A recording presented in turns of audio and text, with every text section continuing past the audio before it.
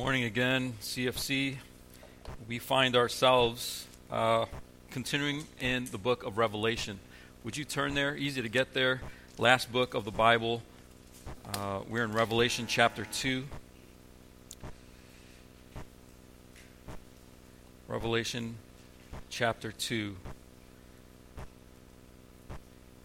And on tap for today is Christ's message to the church in Thyatira, which is 2:18 to 29. Let me pray for us, and then we'll jump in. Father, we do ask that you would speak to us through your word. You do speak through your word, but we don't always have ears to hear. So we pray that you would unstop our ears, open our eyes, soften our hearts, do the work in us necessary to receive what you say to us, this church, all these years later. Help us to press ahead and to endure by holding fast to what you teach, and we ask it in Jesus' name. Amen. Well, as we look at these 7 messages to these 7 churches at the outset of the book of Revelation, really, we could see them as a threat assessment.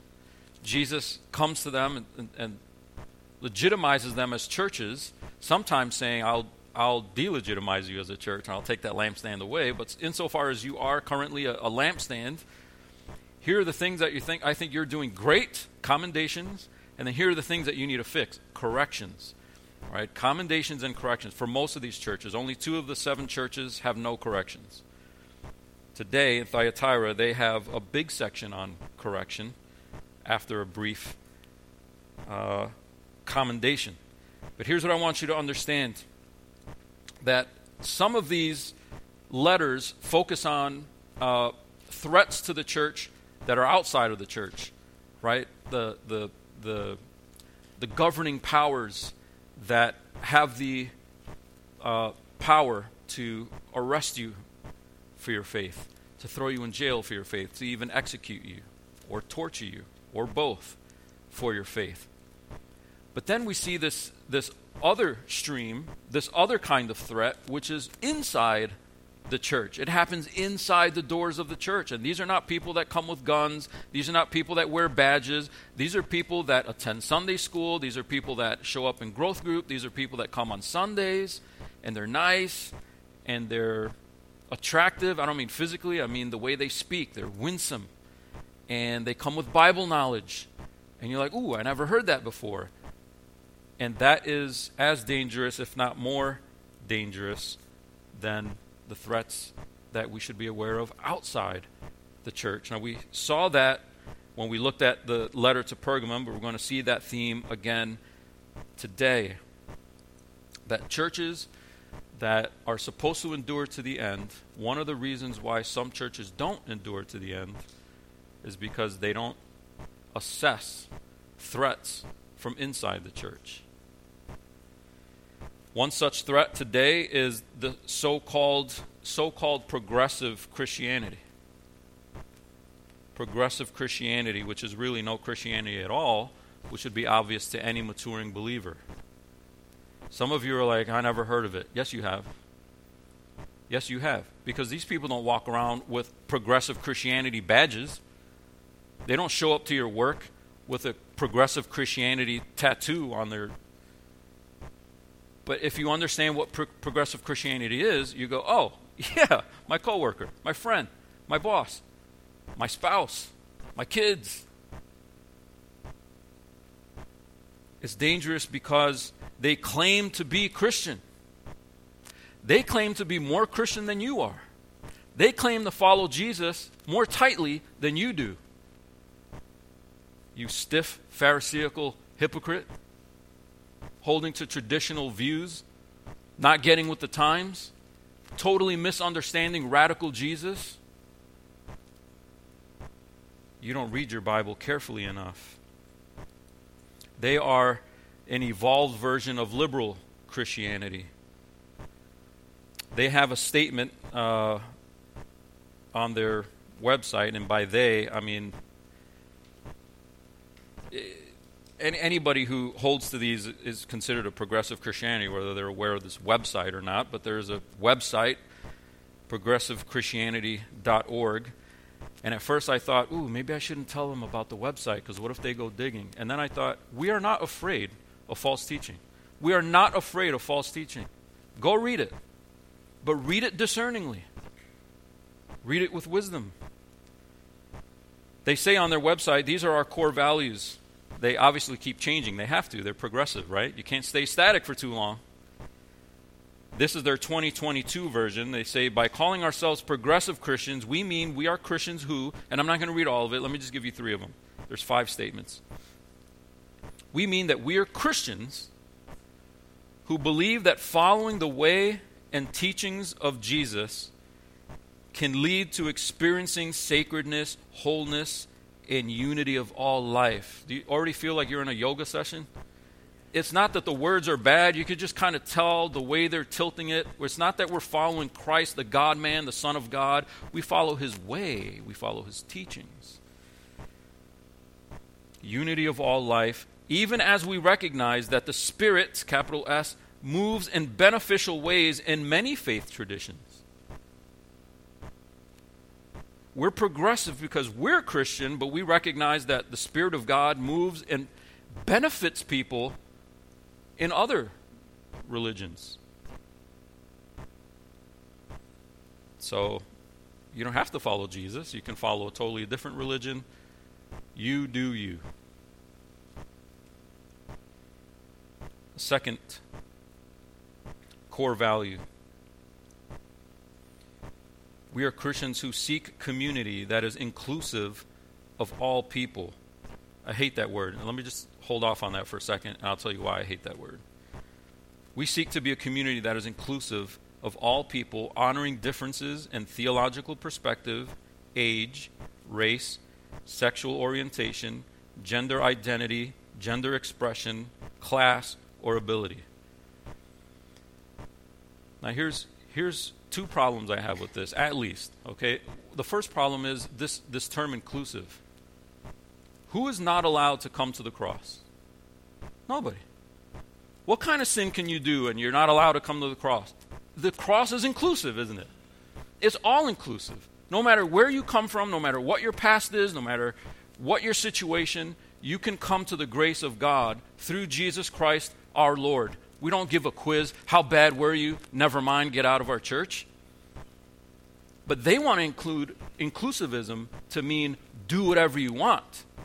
Not come however you were, but it's come however you were and stay however you were, no change necessary. That's what they mean. But that's not inclusive, because what are you including them to? They're still doing what they were doing before. What did you include them in?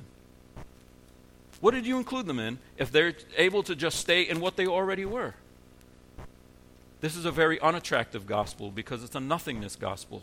Come to Jesus and what? Fill in the blank, fill in your own blank. Come to Jesus and continue to be who you are. What am I coming to Jesus for? So that's why I have an issue with this word inclusive. Christians are so exclusive. You exclude yourself if you don't come to Jesus for his grace. See community that is inclusive of all people. Here's the other issue, and here's what you'll hear around the water cooler, at work, your friends, those of you getting ready to go to college. This is going to be crammed down your mouth. Every class. It'll be a math class, and they'll stuff it down your mouth. Notice how they lump things that no Christian I ever heard of. What traditional Christian keeps people out of church because of their age? How old are you? 60? 60 what? This church is not for you. Would you please find another church? Could you believe this guy? I never heard of it. Ability. Have you ever heard of a church? Tell me if there's one. Have you ever heard of a church that in their doctrinal statement believes that if somebody is too disabled, they can't come to church? Now, sometimes churches don't pay enough attention to people in this situation, and they only have stairs, and there's no ramp, for example. But that's different than excluding people based on their age, based on their race. First of all, how many races are there? One. There's one race. It's the human race. Then there's ethnicities. So to take race, age, theological perspective, class,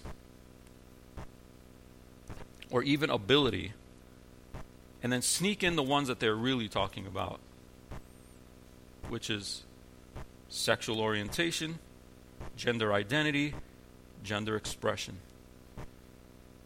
And I don't have to educate you probably on the spiraling out of control agenda where we're coming to a place where children can consult outside of their parents knowing to have their bodies mutilated. Without going back. This isn't a tattoo you wish you didn't get 10 years later. Oh, we stand for this. We're progressive. I'll just read one more. It's their last one. It says, we are Christians. We are progressive Christians because we are Christians who commit to a path of lifelong learning. That's their way of saying, you're dumb. Whatever you were taught in Sunday school and you still believe that, you're an idiot. This is why when I teach you guys big words and stuff and we sing hymns with shouts of acclamation, you're like, what's acclamation? Look it up. You should have on your phone a Bible and a dictionary. Because they see us as stupid and uneducated. And we can't talk in terms where they're able to recognize, hey, we study, we read, we learn. We don't just bury our heads in the sand. But they commit to a path of lifelong learning, believing there is more value in questioning than in absolutes. Now, I've stated over and over again at this church that we love questions. Ask questions. We don't rebuke questions. Questions are good.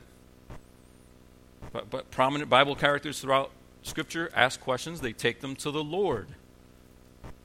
Now, God has the right to either answer that question or say, that's above your pay grade. But we don't stifle questions here. But so the problem isn't that they value questioning. It's that they say that we value questioning more than absolutes. You can never say, this is right. You can only say, this is right for me. And if you really want to one-up that, you'd say, this is right for me, but I still question it. You know, I'm not sure. If I'm too sure, then I'm an arrogant fool. But if I'm unsure, then I've reached wisdom. The pinnacle of wisdom is not knowing anything at all.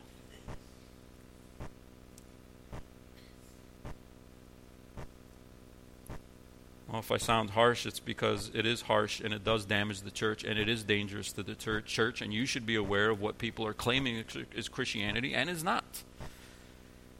And they're everywhere. On that same website, I read this article, not word for word. I read as much as I was able to stomach, honestly, but it's called 3 Possible Paths for People Who Lose Traditional Faith. Hey, have you lost traditional faith? That's okay. Actually, that's more than okay. That's great. They're so stuck on absolutes. It's good that you've progressed past that. Here are 3 ways to progress past it. Path number 1 is progressive faith, which truly, if you read their description of it, it's essentially chisel off of Christianity what you don't like and hold just to the things that you do like. Now, what are the things you do like? Whatever the world likes. What are the things you chisel off? Whatever the world says they don't like about Christianity. Well, chisel that off and just hold to the likable things about Christianity, and you join us in our progressive faith. Path number 2 is non-traditional faith. You still have faith, but not in a singular God, Yahweh, Jesus. You know, maybe he even didn't even exist. You know, who knows? But you have religious faith. You're spiritual, but it's not the Christian faith. Hey, that's okay. It's just path number 2. It's just path number 2. So you're not a progressive Christian because you dumped Christianity altogether. You're not keeping some of it and dumping some of it. You just want to dump the whole thing, but you don't want to dump the idea that there's a God. Okay. Serve whatever God then. That's a legitimate path for them. In the article, he likens it to Star Wars. Just sort of, there's a force, but it's not a person. There's a power out there that you can tap into, a higher energy, you know, but it's not a person, and that's okay. You can depersonalize your faith. And then the third option is no faith at all. Now I thought, well, here at least he might go, look, hey, you have to at least have something. He's like, nah, totally legit. No faith at all? Cool. He says some people become non-believers, and he says these people are great. And then he recommends resources to read if this interests you. And one of the first resource he recommends is Farewell to God by Charles Templeton, who was the preacher who used to go on the preaching circuits with Billy Graham. And if I have this right, I remember Billy Graham saying he was a better preacher than I was. But Charles Templeton lost his faith, became an atheist, and then wrote a book called Farewell to God. And he's like, here, read this, totally legit. Now, this is a retired minister of the United Methodist Church, providing options of what it means to either be progressive or non-traditional or no faith at all. Churches are in danger of these teachings. It's attractive because it takes the pressure off. Pressure inside the church is not unrelated to pressure outside the church. You're experiencing pressure outside the church because you're different, because you're quote-unquote traditional. How do you take that pressure off? Join the naysayers inside the church that are trying to infiltrate the church and say, well, we can just be more like the world but still hold our faith. That's why it's tempting. If everybody out there thought that it was ridiculous to mutilate children's bodies, then it wouldn't be a pressure point, would it? It's only a pressure point because that's the pressure out there. So then the infiltration and the false teaching that comes inside the church is only alluring because it helps take the pressure off out there. I understand that there's pressure, and you all face pressures in various ways. In lots of ways. We may not be at the point where we're about to be arrested for our faith, but you are always at the point where you have to choose a spouse that believes specific things. And not go, well, she's really fine. Do I really have to hold to, start chiseling your faith so you can accommodate who you want to marry? That's the same thing. That's the same thing. So to endure as a church, Jesus wants to give them a survival manual. And the survival manual includes looking out there, look out, watch out, but watch out of what's happening inside here with regard to teaching that is false. And every single letter begins with the person of Jesus Christ, shining in his brilliance and demonstrating that he is the sole judge. Not culture, not the prevailing winds of academia, but Jesus Christ himself. Look at the first line there in verse 18. Here's the letter to the angel of the church in Thyatira. Write the words of the Son of God, who has eyes like a flame of fire and whose feet are like burnished bronze. We've touched on some of this stuff before, but his fiery eyes speak of judgment. Burnished bronze speaks of purity. You put them together. Pure judgment, right judgment. What he says is right. What he says is true. If he corrects, that's a true correction that needs to happen. If he commends, that's a true commendation that is a praise for the church. What Jesus says is right. What Jesus says is true. He is in command of his churches. It's his way or the highway. He holds the lampstands. He's just reminding us that in verse 18. Then he doesn't just correct the negative. He commends them for the positive, because enduring as a church takes both. To last until the end as a church, it takes not just correcting all the time, but commending for what's good. And so he begins with that. He says, verse 19, I know your works, your love and faith and service and patient endurance, and that your latter works exceed the first. This is the opposite of the correction that have to return to your first works. Return to the works you did at first. This is the opposite. Your works are better now than they were before. Now, the Greek for exceed allows better in quantity or better in quality. Are they doing more things than they were before, or are they doing things better than they were doing them before? Yeah, both. I don't think we need to make a choice. Isn't that a hallmark of the Christian life, to grow and you're doing more things than you were doing before? Good things. You're doing less things than you were doing before if it's bad things. And you're doing them better. You're doing them better than you were before. That's just maturity and growth. And he's recognizing that you all have matured, you've been growing in love, works, faith, service, patient endurance. These are increasing works, and he commends them for that. These positive traits help a church endure, and that's great. But Jesus also wants to see some correction. And what they're struggling with in the church at Thyatira is tolerance of sin. You see that in 20 to 23. But I have this against you, that you tolerate that woman Jezebel, who calls herself a prophetess and is teaching and seducing my servants to practice sexual immorality and to eat food sacrificed to idols. I gave her time to repent, but she refuses to repent of her sexual immorality. Behold, I will throw her onto a sickbed, and those who commit adultery with her I will throw into great tribulation, unless they repent of her works. And I will strike her children dead, and all the churches will know that I am he who searches mind and heart, and I will give to each of you according to your works. How's that for yoga Jesus?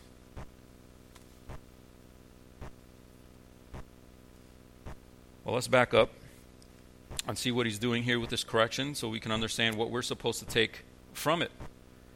This church at Thyatira has a self-proclaimed prophetess among them who is seducing them into sin, specifically the sins of sexual immorality and idol food. This is just so strange to us, how all this is wrapped up in idolatry. We think of idolatry as just sort of having a graven image above your mantle place and paying respects to it somehow. Well, some of the ways that they paid respects was sex and food. I mean, two indulgences that are easy to go, oh, I get to do more of that? I'll follow that God. And so it's all wrapped up with the idolatry that is leading to, I mean, there's nothing wrong with food, but they're eating food. I mean, food is wrapped up in worship as we experience each Sunday. But this is a perversion of that. To take food that we get from God to sustain our bodies, and rather than nourishing ourselves spiritually in that act, it is to degrade ourselves spiritually in that act when it's tied to idolatry. It's the same thing with sexual immorality. It's not that, God created something beautiful. It is perverted and taken out of its appropriate context, and then it becomes immoral. So just like Satan, to take the things that are good that God gives us as beautiful gifts, to twist them, to make them the lures that bring us out of step with what Jesus commands. And at least for this church, this woman is leading this. She is the one who is ministering supposedly in this church, and some people are listening. They're like, oh, is that how it goes? And they're following her. So similar to what we saw with the previous church, Pergamum, but this time we have a specific teacher, and maybe even more overt sexual relations, because he says she's committing sexual immorality. Her followers are guilty of adultery. And Jesus calls her Jezebel. I don't think that was her actual name. I don't know how many people would actually, even in that time, name their daughter Jezebel. I think just like we saw before, was it actual teaching of Balaam? No, Balaam died way long ago. Balaam is in the Old Testament. Jezebel's not around. She didn't resurrect. She's an Old Testament character. Jesus is just calling this woman a Jezebel. Why? Because of who Jezebel was in the Old Testament. Quick lesson so you understand what Jesus is trying to say about this current Jezebel in Thyatira. The original Jezebel was a Phoenician princess who married King Ahab, who was the 7th king of Israel after the split between Judah and Israel. And she ran things. All right, Jezebel ran things. And she brought into the nation her worship of Baal, and she instituted official nationwide worship of Baal. Well, you might ask, well, weren't there prophets around to correct this? Yeah, she killed them. Even after Elijah's wonderful display of God's power on Mount Carmel, she, in her wrath, went after the prophets And if you'll remember, Elijah ran into the wilderness. He fled into the wilderness, deflated in a spirit of defeat, thinking he was the only one left. God is like, you're not the only one left. You think I only secured you? I've allowed. They're around. And that's a similar word we get from Revelation, isn't it? Seems like you're outnumbered. Seems like you're the only one. You're the last church. No, you're not. God's got his kingdom. So what we have here is the same kind of syncretism. Remember, two opposing systems of belief that are mashed together. And they don't get along. You know, the only way to mash them together is one of them to not be what it's supposed to be.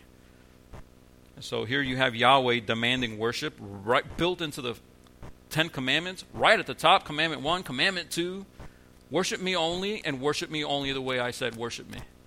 Those are the first 2 commandments. How can that be mashed together? It can't. You have to lop those commandments off. The only way is to chisel off the stuff you don't like. So that's what happened with Jezebel, marrying Ahab and leading Israel down that path.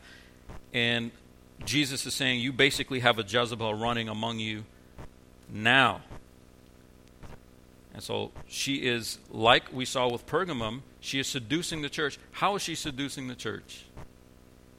Showing up in short skirts, makeup, teaching. She's a prophetess, and she's seducing them with her teaching. In fact, the word there, seducing, can be translated deceiving. And every other time it's used in the book of Revelation, it's, at least in the ESV, it's translated deceiving. And every other use in the Old Testament, it's only used of the beast, Babylon, and the devil. And so here's why I keep bringing this up, okay? We have Christians that either ignore Revelation because they don't understand anything in it. That's me most of the time, right? Let's just be honest. And then you have the other people that they want to look in the newspaper and find out who is the beast, right? Who is the Antichrist? Oh, might this be the Antichrist? We heard about rumors of war. I just saw a rumor of war on Twitter. Is this the end? Always trying to figure out the precise person. And here you have John, right, commissioned through Jesus to send this letter to Thyatira. Every other moment of deceit in the book of Revelation is the devil, the beast, Babylon, right? Only once do we have a specific person, and it's a random lady showing up at church, showing up in Bible studies, teaching the wrong stuff. That's the beast. It's not just politics and governors. It is not just waiting till the moment we get thrown in jail. It's Tuesday night Bible study, guys. This is now. Are we in the end times? Yes.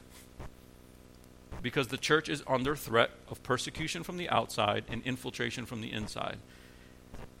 Christians are seduced, plana, to deceive. And it is foolishness to think that's only going to take place in the political sphere. So, we should be more concerned with someone showing up in Bible study and saying something like, I think Jesus loved everyone and he would never push anyone away for disobeying outdated morals. Isn't our temptation to be like, you know. But we'd freak out if the wrong person became president. And we're like, oh, are we going to lose our rights? It should be the other way. President this person, president that person, Jesus is king. He wins. But what about our church? Are we going to endure to the end? Someone shows up with the progressive stuff, we need to be like, hey, that's heresy. It would be unloving not to. So Jesus commends them for a lot of things, and then he rebukes them. Not for Jezebel's sins. What does he rebuke them for? If you look carefully, I have this against you. You being the church, not Jezebel. You tolerate her. That's the problem. The problem is tolerating her stuff.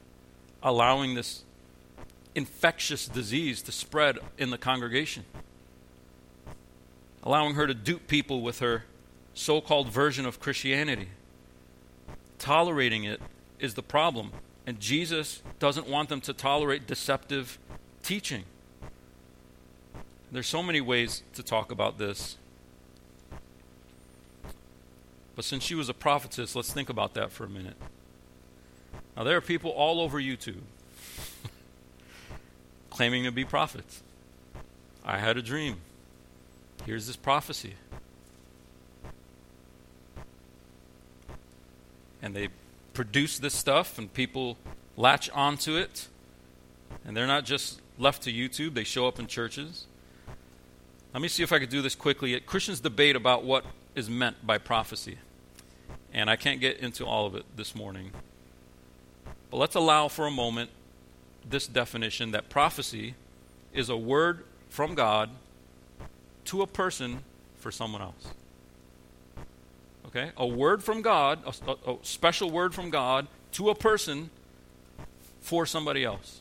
That's a prophet. If it were just God to the person, thank you, that really helped me, that wouldn't be a prophet. A prophet then takes that word and proclaims it to somebody else.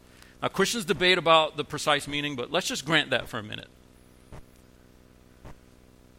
Now, that's what she's claiming to be. That's what she's claiming to do. I have a word from God, and here's what he's telling us. Let's even allow for a moment that gift is still operative today. There's another landmine I'm not going to step in for this sermon. But let's just, some Christians say certain gifts don't exist today. There's no prophecy today, for instance. Others say, well, it's today, but here's some caveats. Some, it's today, there are no caveats. Let's just say it is operative today. All right? All prophecies are to be tested. All prophecies are to be tested. We'll put this up on the screen real quick. 1 Thessalonians 5:20 and 22. This is what Jesus expects the church to do by not tolerating false teaching or false prophecy. Here's Paul writing to the Thessalonians, do not despise prophecies, don't hate them, but test them. Test everything and hold fast to what is good. Abstain from every form of evil. You see how false teaching leads to evil. Right? Guard the teaching, and that'll help the behavior of the church. If you don't guard the teaching, you'll hold fast to evil teaching, and how's that going to manifest itself in your church? Evil behavior. So we see that in Pergamum, we see that in Thyatira, we see that in Paul's letter to the Thessalonians. Don't despise prophecies, but test them. And some of those things are going to be not true, some of those things are going to be evil, and you dump those, discard those, and only hold fast to the ones that are true. Now I ask you, how can you test a prophecy if it's not able to be submitted for examination? And a lot of the stuff that goes around as prophecy today can't even be tested. And I want to tell you, I think it's immediately garbage if it's not testable.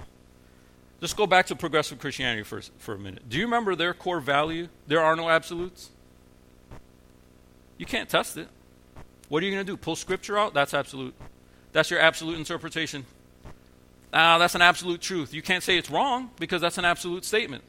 Imagine you were tasked with teaching a class. It doesn't matter what age. Kindergarten, college, it doesn't matter. Just imagine for a second you were in charge of teaching a class, your favorite subject, whatever the subject is. You're preparing these students for an exam at the end, okay? You're preparing, that's your job. You're preparing these students to pass this exam in the end. But what you teach along the way is that there's no absolutes. Here's what I think, but you think what you think. What would that exam look like exactly? What kind of question can you ask on that exam if the entire way you're just saying, this is my view, but you do you? Well, if I'm doing me, I'm not showing up to final exam day. And you do you and give me an A. Because I'm only doing what you just said.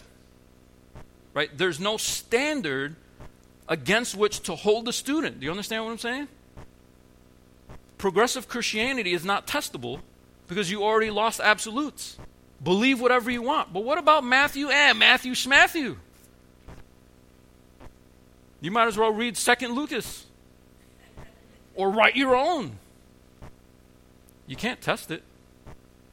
Here's another example, just so you can understand what I'm saying. I showed up at a pro-life banquet hundreds of people, special speakers. It was actually really beautiful.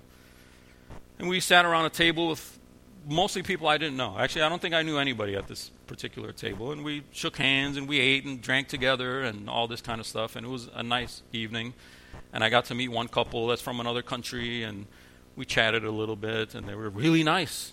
You know, it seems like they've been Christians for a long time. Sounds like they went to a solid church, but I didn't know them past a dinner conversation.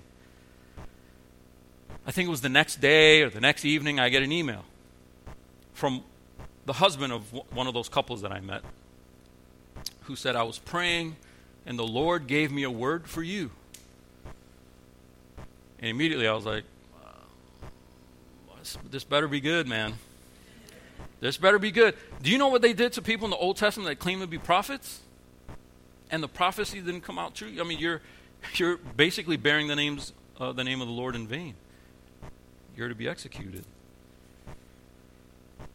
Well, I have a word from the Lord from you, and this person literally meant word. And the word is Cuban. Cuban. I don't know. Is this like I shouldn't smoke cigars? What does that mean? I don't know what that means. God bless you. I hope the Lord keeps you and everything. And I'm like, okay. A few days later, I fly to New Jersey. I'm the main speaker at a conference. And I forget how it tied into what I was teaching, but I mentioned that as an example, as an illustration, as I am now. And eventually I get on a panel with some other pastors, other speakers at the conference. And, you know, everybody laughed when I mentioned the Cuban thing. And I try to do it carefully. I'm not against Pentecostals. I'm not against charismatics. I just was talking about this. We need to test things and be careful with things. And my point was, you can't test that. Cuban. It could be anything. Or anyone. I don't know. And it can happen at any time. It's not you will meet a Cuban by Thursday next week. That's testable because by Thursday next week, did I meet a Cuban? It's either true or it's false, but just throw Cuban out there. After church, if I came up to you, I have a special word. Can you come here for a minute? I have a special word. Sweater. You'll be 98 years old. Is this today? Is this the day that sweater comes true? You don't know, right? Now, I was informed that on the panel, the guy next to me, one of the preachers, is Cuban. The next week, I meet a Cuban? What did it mean? He didn't even know what it meant, right? We just laughed about it. Did you know? Somebody came up to me, did you know that Pastor so-and-so is Cuban?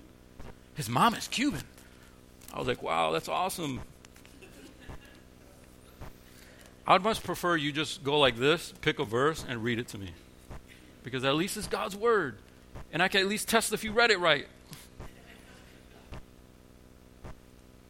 It's attractive because it's extra. It's attractive because it throws us into this realm of less absolutes, this foggy place where there's no hard edges or hard rules. We're sick of that.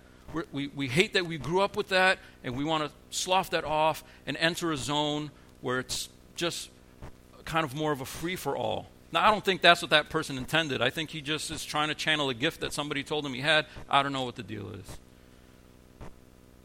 And that kind of stuff can also be hurtful to the church. It's distracting at best and hurtful at worst. Let's stick with what Jesus clearly has taught us and cling to that. We have to push ahead, but you see the consequences here. Jesus is patient with this, but he will act in judgment. He says he's going to take this false teacher, whatever her real name is, and throw her on a sickbed. Now, I want you to see, it's easy to read that and be like, ooh, harsh. He could have just thrown her into the grave. Why a sickbed? Give her a chance to repent. He said, I've been waiting for her to repent. He's not like all Jezebels should just die. As much trouble as she's causing, he's giving her time, and then more time by throwing her into a sickness rather than to death. And she's the cause of everything here. The followers will experience great tribulation of any kind, we don't know exactly what kind he's going to send their way, unless they repent. There it is again. Jesus is not dying to crack the whip or pull out the sword. He wants change and he wants repentance. So here's a key point. Jesus is patient with his church, but patience is not to be confused with inaction. Patience is not to be confused with inaction. Jesus' indictment is tolerance, letting things happen. So what is the prescription? Doing something about it, action. If his indictment is inaction, you're not doing anything about it, then what the church is supposed to do is do something about it. We call that church discipline. And we can take our cue from Christ here. We can call it a serious patience or a proactive patience. Patience that has a long wick, but guess what's at the end of that wick? There's a dynamite kaboom. Not no wick, but also not no dynamite. So quick examples. Parents. This is just, as the household goes, so goes the church, as we've seen in Scripture time and time again. So for parents, we're not to discipline harshly at every moment. Every time the child disobeys or makes a mistake, it's bam, full consequence, just right there, ready to go. It's almost like the parent is like, do it, go ahead, do it. Bam, I was ready for that. Is that how Jesus does it? Apparently not. And so as parents, we're not to discipline harshly at every moment, but we're also not to tolerate misbehavior. And just a kid, and teenage years, and I did it too. Yeah, how'd it go for you? Correct. The patient but serious parent gives warnings, supplies ways to go another route, but then gives consequences that aren't just punitive for the sake of punishment, but they're meant to bring the child back in line. That's what biblical discipline looks like. It's not a random consequence. It's a consequence meant to check you and bring you back, steer you back into line for your own good. Not just, I hate you, I don't want to see you, you're in your room for 3 months. Why 3 months and why the room? It should make sense. The consequence should help the child get back in line, and that's how Jesus treats his churches. So, how do we apply this to churches? We're to be patient as a church. We don't just excommunicate people or toss them out of membership at the first sign of disobedience to God's word. None of us would be members. But we think about the process in Matthew 18, for example, one-on-one approach. That doesn't work. Bring a couple witnesses. That doesn't work. Then take it to the church. Right? We don't do the two extremes. No wick, no dynamite, which would be never confront them. Just talk to other people about them and how you don't associate with that person anymore. But you never confronted the person one-on-one. That's unbiblical. But the other extreme would be to take it straight to the church. How can this person be in the church? Just straight to excommunication without that process of giving the person a chance? No, long wick, but there is a consequence at the end.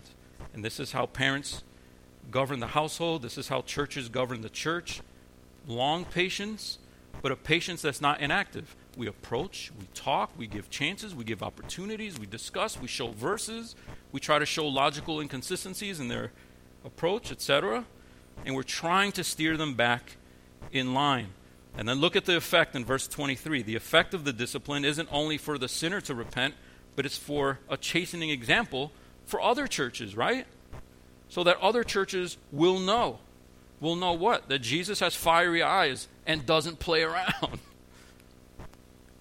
And so the way things go with one church affect how other churches go. A couple of weeks ago, I talked about signing a letter that went out to a prominent church. And it's like, well, why doesn't each church just mind their own business? Maybe because each letter in this church went to all the churches. And then in this case, you see how the lack of discipline in one church can affect other churches. And the discipline of one church can be taken note of by other churches. We're supposed to be holding this thing together as solid lampstand churches. And they'll see that God, through Jesus Christ, judges each person according to their works. And that judgment can even bleed into the now. Judgment isn't just one day in the future. It could be even now, right? He's going to throw her on the sick bed now. That's what he's saying. And we need to be aware. Some of us were riddled with disease. Some of us have had really, bad accidents. And I want to be careful here because I am not saying when you are in pain, you must have sinned. That's also heresy. I think it's also a mistake to say your pain has nothing ever to do with God putting something in your life to wake you up. No, sometimes it does. 1 Corinthians 11, prime example. So we're to be careful to correct, reprove, teach from God's word, test everything, and only cling to the things that are good. Only cling to the things that are true. And if we carefully guard against deception, Jesus will grant us the right to reign with him. There's the main point that he's been driving at. If we guard against deception, Jesus will get us all the way through. He'll grant us the right to reign with him. And quickly you see that in verse 24. He says, "But to the rest of you in Thyatira, who do not hold this teaching, who have not learned what some call the deep things of Satan, to you I say, I do not lay on you any other burden. Only hold fast," there it is. "Test all things. Hold to what is true, what is good. Hold fast what you have until I come. The one who conquers and who keeps my works until the end, to him I will give authority over the nations, and he will rule them with a rod of iron, as when earthen pots are broken in pieces, even as I myself have received authority from my Father, and I will give him the morning star," that's him. He who has an ear, let him hear what the Spirit says to the churches. Can I just blow your mind for a minute? Any of you have ever read Psalm 2? Psalm 2 tells all the nations that rage against the sun, you better kiss him now, because there will come a time where the window has passed to kiss the sun, and he will crush you like shattering earthware. Now Jesus says, if you endure to the end, I'm going to give you share in that. I mean, Jesus is king. We're not all kings, but we're a part of this kingdom where we rule the nations that oppressed us. In the end, Christ's kingdom stands. And he invites us to experience Psalm 2 with him. If we're in him and he's our king and he rules and reigns, that's our state in the end, sharing that rule and authority with Jesus Christ. Our reward is to reign with Christ. And we guard against deception by our unity with Christ's reign now. And we hold to his standards. We hold to his agenda, not the world's agenda. And we don't tolerate false citizenship through false teaching. We make the gospel clear. God, there's a separation between us and God. It's not everybody come however you want. There's one way to come. That's through the God-man, the only one who can make that bridge in the gap between God and lost man. And everyone's lost. All fall short of God's glory. And so the only appropriate bridge is the God-man, Jesus Christ himself. How does Jesus enfold you into his kingdom? Through repentance and faith. Repentance, because you have to at least recognize you had to cross that bridge. If you didn't need that bridge, you don't need Jesus. But if you need the bridge, then you should repent, because it's your own sin that keeps you from God. But if we are folded into Christ through faith and repentance, he makes us into worshipers. And what does Revelation teach us? He makes us into conquerors and rulers in the end. And it's tied and wed to faithfulness to God's revealed word. We know we'll reign in the end with our Lord if we persevere against false teaching. False doctrine always leads to immorality of some kind. There's no such thing as a benign false doctrine. It always leads to some kind of immorality. And that lure toward that immorality is what makes the false doctrine palatable. I want that to be true, because then it allows me to do this or that. But people who truly embrace Christ, we're not perfect, but we pursue him, and we grow, and we mature, and we learn more, and we obey more. So as a church, that's how we endure. Let's protect one another. Let's test all things together so we can hold firm to the end. Let's pray. Father, as we close in the song, we do that trusting you to hold us, keep us, guide us. We pray that our faithfulness as a church would be proven all the way to the end. On that day when we toss our crowns before you, our victory is yours. You're the one who grants it. It's your grace, it's your power, your strength that we lean into to make it to the end, Father. We pray that you would give us every step of the way, everything we need, even the time to repent, and give us hearts to do it when we need it. and help us to do it together. And we pray it in Jesus' name. Amen. Would you stand and we'll close together in a